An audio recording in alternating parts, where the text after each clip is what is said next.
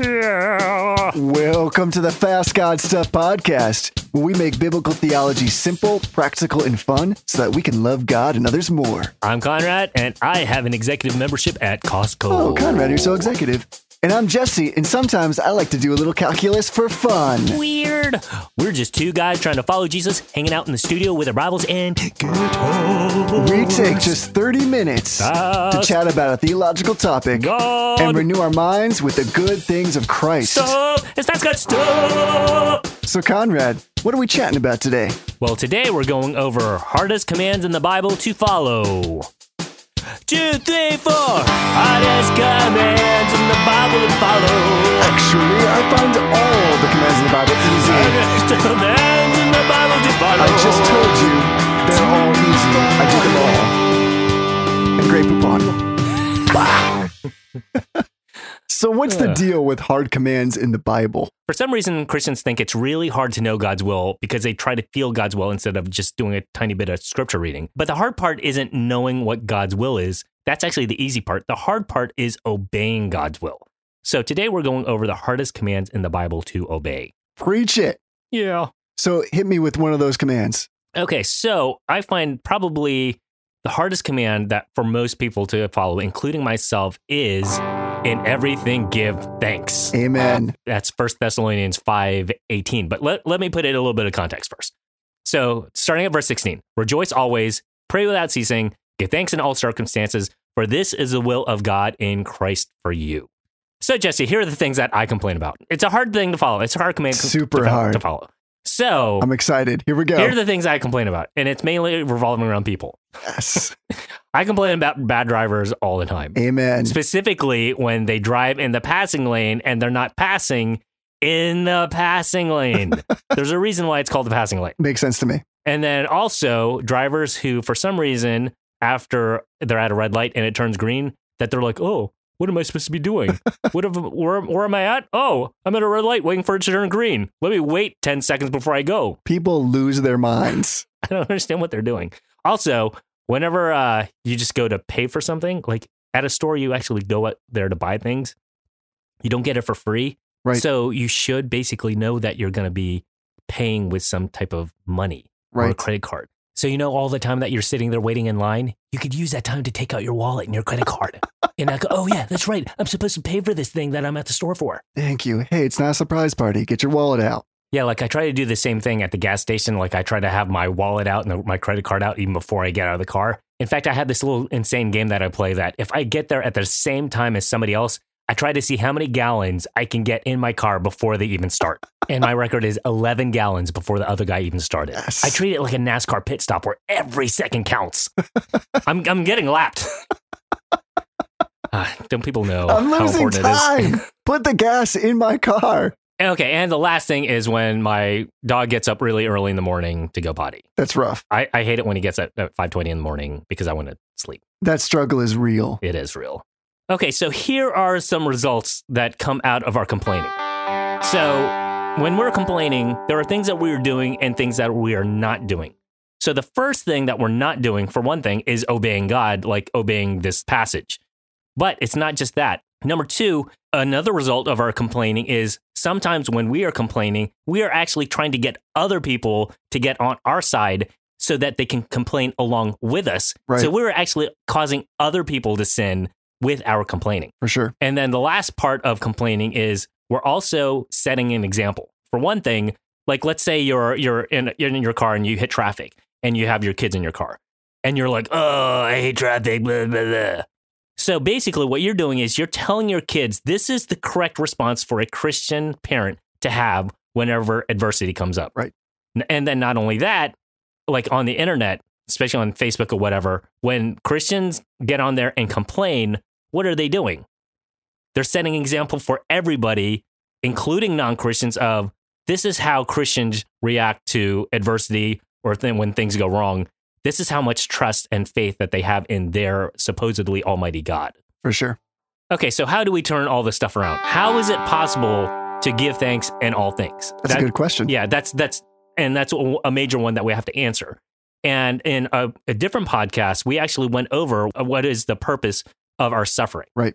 And what was that in one word? Sanctification. And what does that fancy word mean? It means that we are trying to, through the power of the Holy Spirit, become more like Jesus. Right. So basically anything where it says in Romans 8:28, all things work together for good of them that love God and who are called according to his purpose. And then you go to the next verse, basically to be conformed to the image of his son. So God is trying to make us more like Christ in both character and obedience. So we can be more like Christ by having more of the fruit of the Spirit: love, joy, peace, patience, kindness, goodness, faithfulness, gentleness, and self-control, also humility. And then obedience is basically just obeying Bible verses, like love God and love others. Right. So God is like a spiritual personal trainer who is having you run laps and do push-ups to build up your strength so you can be as strong as Christ. So we know that that's what God is doing. Should we complain about that? No, it's getting that proper perspective that'll understand he's doing something good with this stuff. Exactly. And getting the proper perspective is key in all this. And this is what I think most Christians don't understand is God can use anything, it says all things, to make us more like Christ. And also a lot of people just don't understand that God is trying to make us more like Christ. They just think, oh, it's just problems and everything. And he is using all things because he's big enough and sovereign over all those little details. So while it may sound strange that we would pick on complaining in the car about traffic, if we can't handle traffic and see that God can even use something small and mundane like that to challenge our attitude in that moment, then what hope do we have that we're going to be able to handle the bigger stuff that he gives us? Nothing. Yeah. And the example I always like to use is the red light. So going into the next part. So here's examples. We'll walk you through some examples of how God can sanctify you in a bunch of things. Let's do it. So now when you're thinking about how God is sanctifying you, think of the fruit of the Spirit first. Okay, so super easy thing, hitting a red light. Which fruit of the Spirit could God be growing in you? Oh man, for me, that's straight up patience, okay. Especially if I have somewhere to be. Even if it's, sometimes I hit all the red lights on the way to church and I'm like, God, why does this seem backwards? Yeah. Open up, let my people go through the green lights. And then same thing with when you get stuck in traffic due to an accident, like same thing. So to me, just being in traffic is a great way to work on becoming more like Christ because Absolutely. It's so easy to think about. What about if you drop your phone and your phone breaks? I'm going to go with kindness. That's Really? what I need in that moment. Yeah, because that makes me so angry, like angry at myself, angry at the world that I just want to be mad. Yeah. Instead of being loving, I want to be mad because I Yeah. did something dumb. And then you want everyone else to feel your anger. Right. I just want to kick the phone. Yeah. Or a cat. Well, that's not too bad. Okay. What about politics? Oh my goodness. With politics, that's a big amount of patience for me. Yeah. I need to be patient with knowing that God has that under control. Like he's big enough to handle that. And Yeah. I don't need to like get all bent out of shape about a lot of things. Yeah. And I think that to me, Christians just that they have the hardest time not complaining about politics For sure. or getting upset about it. And what about if you get sick? Just trusting in God is hard when you're sick, Mhm. I think. Which fruit of the Spirit can he be growing in you? Again, it would be patience for me. So a lot of these things are actually just patience. Like they Right. don't have to be different. Right. Like half the times it's just, we're just impatient people. For sure. And to me, a lot of times it's self-control at the same time because now we're impatient and now we want to yell and be angry. So a lot of times I kind of put patience and self-control together Right. as God's trying to grow both of those things in me. Okay, so here is another observation, a mind-blowing observation that I have about complaining. We complain about the very blessing that God has given us. That just blew my mind. So let's just go through the exact same scenarios. Okay. Red light. What is the larger blessing that we're missing when we complain? Just the fact that we're sitting at a red light likely means we have a vehicle, and Yep. that's a blessing in and of itself. Yeah. And then we're probably on our way somewhere to buy Right. something. We have the money to do that, or we're on our way to work and we have a job. Or maybe you're in the car with a loved one. Just having somebody with you to wait Yeah. in that time is a blessing. Yeah. It's fellowship time. Right. Okay. So what about your phone breaks? Again, that's just appreciating the fact that God gives us good things. Like we don't really need fancy phones Mhm. to survive, but the fact that he gives them to us is great. Yeah. And then you had the money to buy the phone. Exactly. And we live in a country that actually has. Cell phone service. Yeah. And then what about politics? When your politician doesn't get elected, what's the larger thing that we're missing? Sometimes we just need to be thankful that we actually live in a country where we can represent our opinion by Mhm. voting and that we have a say in the political process. That is a huge blessing Yes. that most of the world doesn't have. And yeah, we're not even persecuted in our country. And when we get sick, I think the larger blessing that we're missing is that we have life to begin with. And of course, because of sin, we're all going to die. But because of the work of Jesus Christ, we're going to get new, better bodies. Right. But the problem is we want stuff now. We want earthly stuff. Now listen to this verse from Matthew 6.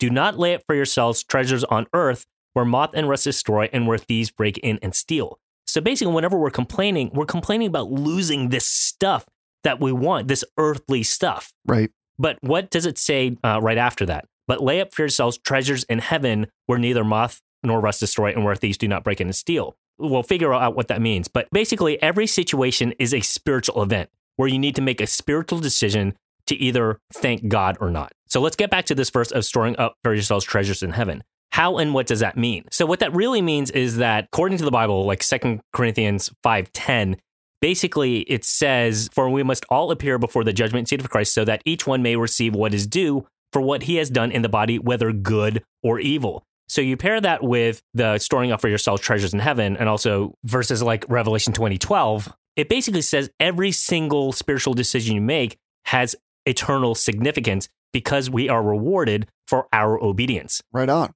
So our obedience is essentially love God and love others, and giving thanks to God is a part of loving God. Because loving God, our definition of loving God is praise, thanks, and obedience. So not only are you being obedient, it's obedience to give thanks, which is love for God. Right. So it's almost as if in every day we get these little opportunities to obey God, which help us store up treasures in heaven. And we become obedient by practicing gratitude and thankfulness. Exactly. So why would we complain when God is actually giving us an opportunity, like at a red light, to actually give him thanks, to praise him, so that it will have eternal significance by storing up for ourselves treasures in heaven? That's awesome. Store up those treasures. Yeah. So we have to change our outlook on situations. Every single event is a spiritual situation to either obey God more and store up for yourselves treasures in heaven, or to disobey and forfeit those treasures. And even when we find that kind of obedience hard, it's the fact that we can change our minds that allow us to change our hearts, for God to work through that, to connect those two. And that's huge. Yeah. And so it is changing your mindset. And yeah, you're going to fail a lot. You're going to hit a lot of red lights and you're still going to screw up. But the thing is, try to change that mindset and then use that time in the car at red lights to go, you know what, I'm going to start with the little things so that I can grow in the bigger things. I'll be ready, prepared when bigger situations come along. So here's the thing about when you're working on complaining. It's not enough to just not complain. So complaining is a sin, but also to not give thanks is a sin. Yes. So that's the thing. We have to do the positive obeying of the give thanks. It's not enough just to not lose your cool. You have to actually give thanks when something hard and difficult comes along. So here's one verse that I think is really telling. Romans 1:21 says, for although they knew God, they did not honor him as God or give thanks to him. Right. So people always think about sin as a sin of commission, where you commit a sin, like stealing or punching senior citizens in the face. And who hasn't done that? Yeah, I know. We all have. There's room for everyone. So what about the sin of omission? That's not doing something you're supposed to. So you can sin in two different ways. You can sin by doing something like committing tax fraud, or you can sin by not paying your taxes. One is doing commission, one is omission. So to be obedient, to give thanks, we have to have two things. You have to have the character of Christ, to have patience and all that, to not lose your cool. And then you have to go to the next step and actually give thanks. So here's the application. So when you're about to complain, you have to figure out which fruit of the Spirit God is growing in you. Use red lights to do this, to work on this.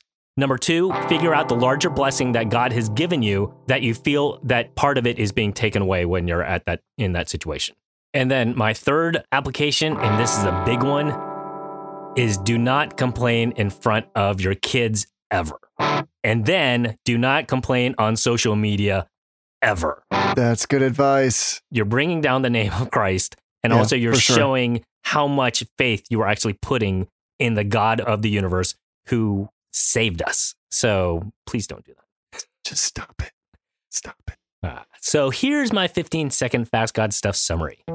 Giving thanks in all things is only possible because of God's loving plan to make us more like Christ through all events in life. So let us stop being whiny, ungrateful brats and show a little bit of faith to the God of the universe by focusing not on what we're losing, but rather on what we are gaining, which is growing to be more like Christ so that we can love God and others more.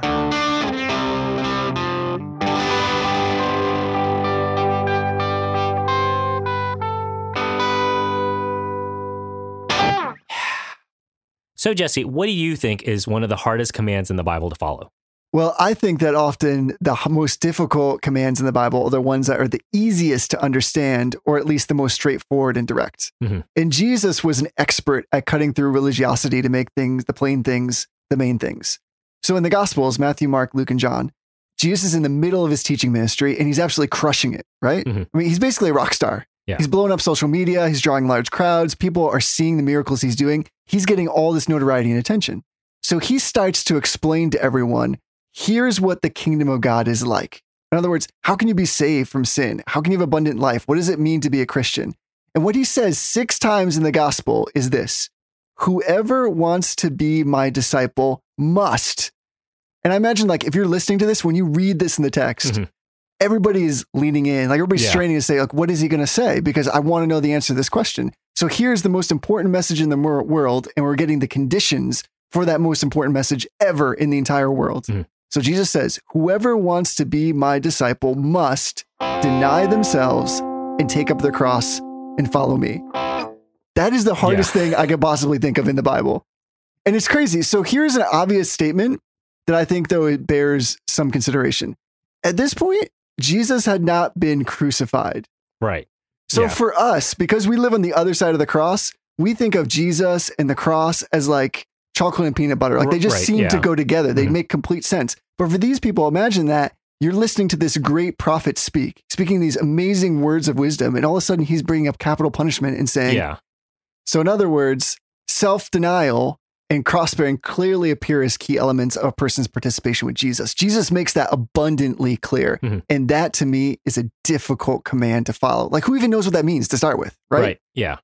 I think that's basically what we have to define here is what does it mean to deny yourself, even before we get to the pick up your cross. Exactly. Right on. So here's what's interesting.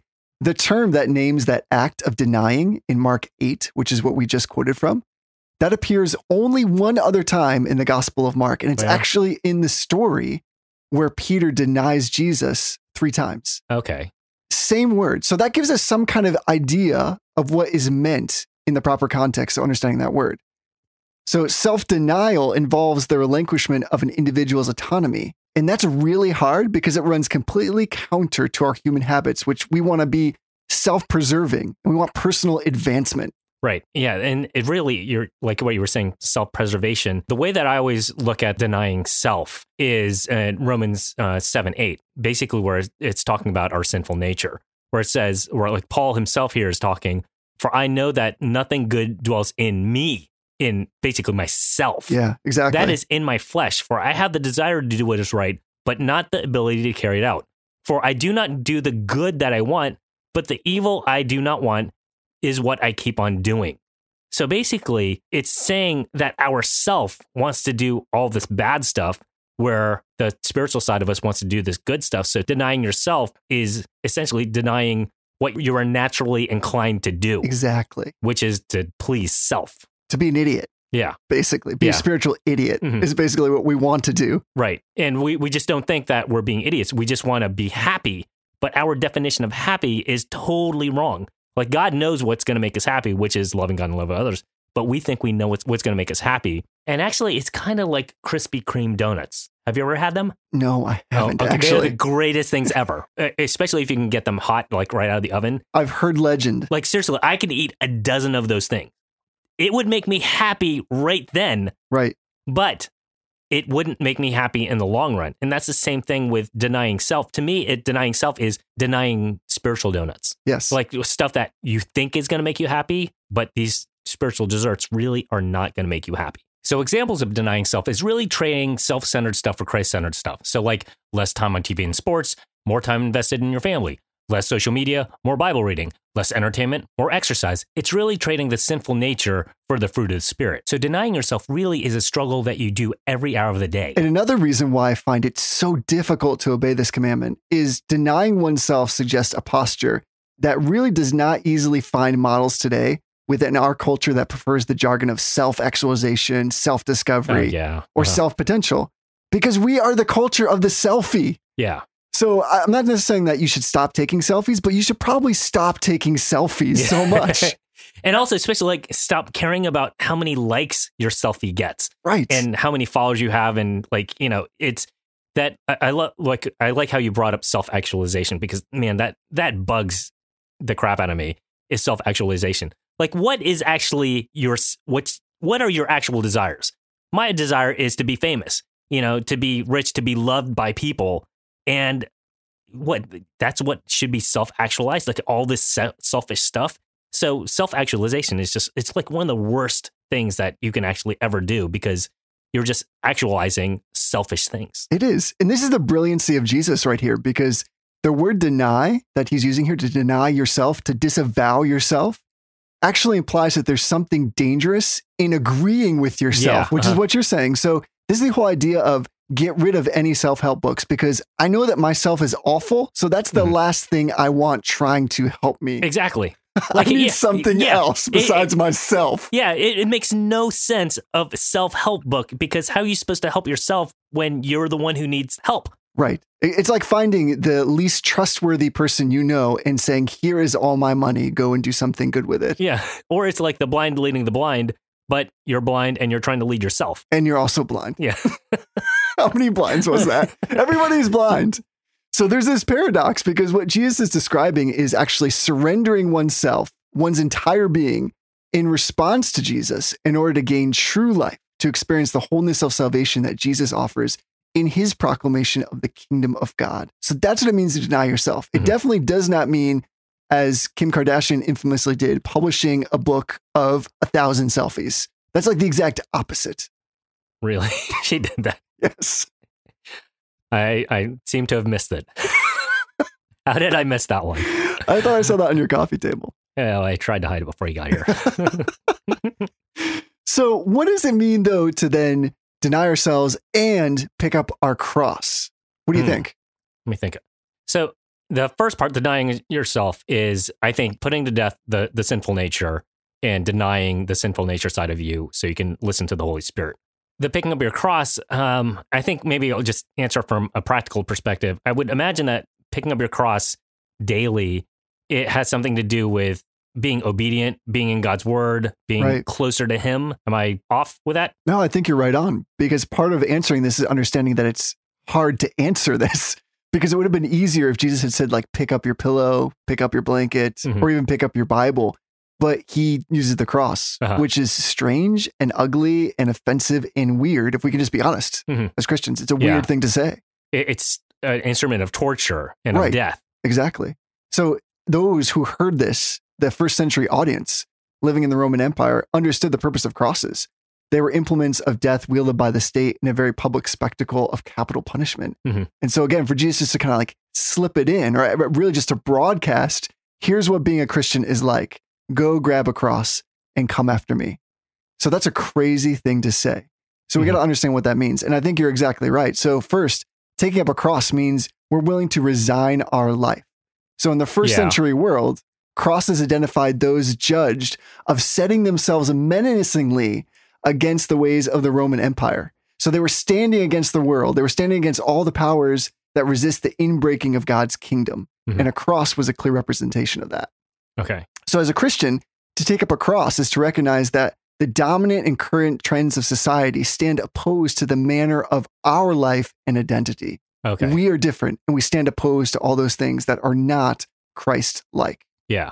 And that's the thing, like, that I see a whole lot is Christians just don't act any different than non-Christians. Exactly. And that's why it bugs me so much when you just see Christians complaining.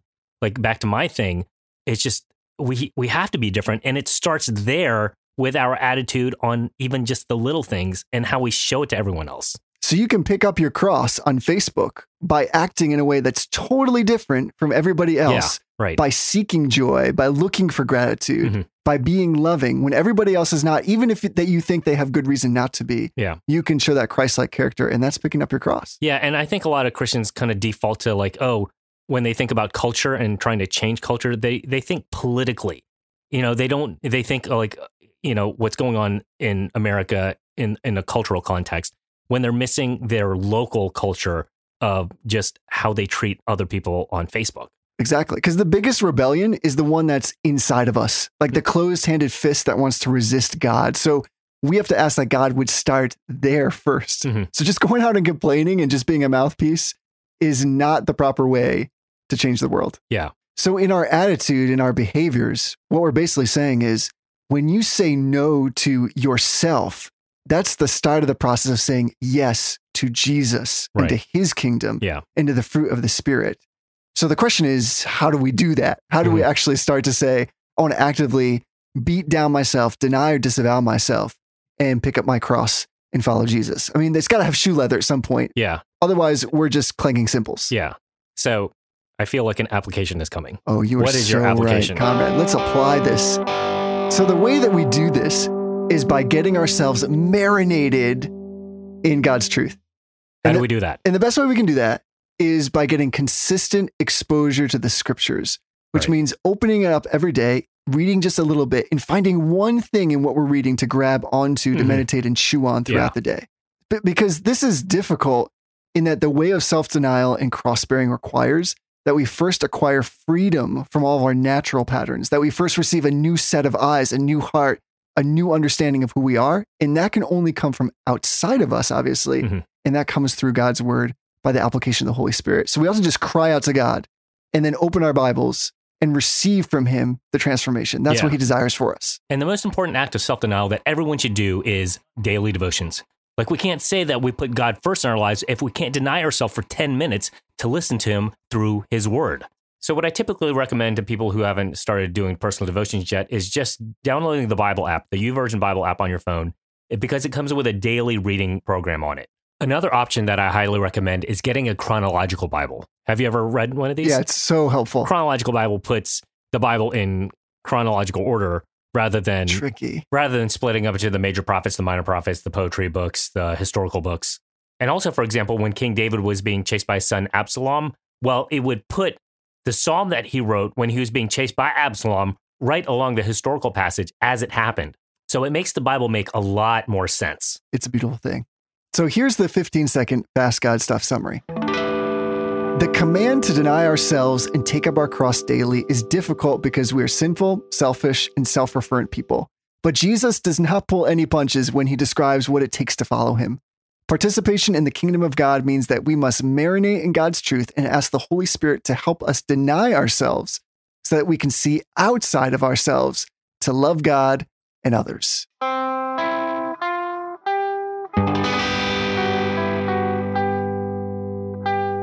I couldn't even do a scale. So I hope this has been a good reminder that even though knowing God's will is simple, obeying it is hard. Remember, Christ summed up all the commands in the Bible into love God and love others, which we can only do more if we grow to be more like Christ in both character and obedience. This sanctification is a lifelong process that requires self-denial and daily sacrifice, but it is worth it so we can fulfill our purpose, which is to love God and love others. That's it. That's all the time that we have for today. What? Make sure you subscribe and rate the Fast God Stuff podcast on iTunes, Google Play, Stitcher, or wherever you like to podcast. Also, check out fastgodstuff.com for all kinds of content that will make you be obedient to every single command. You must obey. Until next time, love God, love others. That's it. 2, 3, 4. Thanks for listening to our podcast. Thanks for listening. Fast God Stuff is so awesome. Go sanctify yourself at red lights. That was amazing. We totally didn't plan that. Jesse, do a solo. This solo's trying my patience. I'm being sanctified right now. Well, it's your turn, Conrad. Hit us with a solo. Listen to that self-control.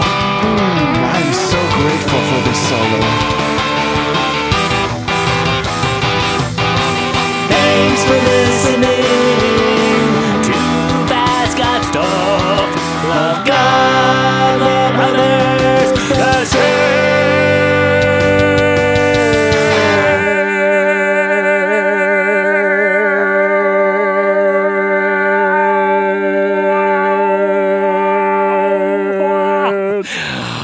My glass glasses fogged up.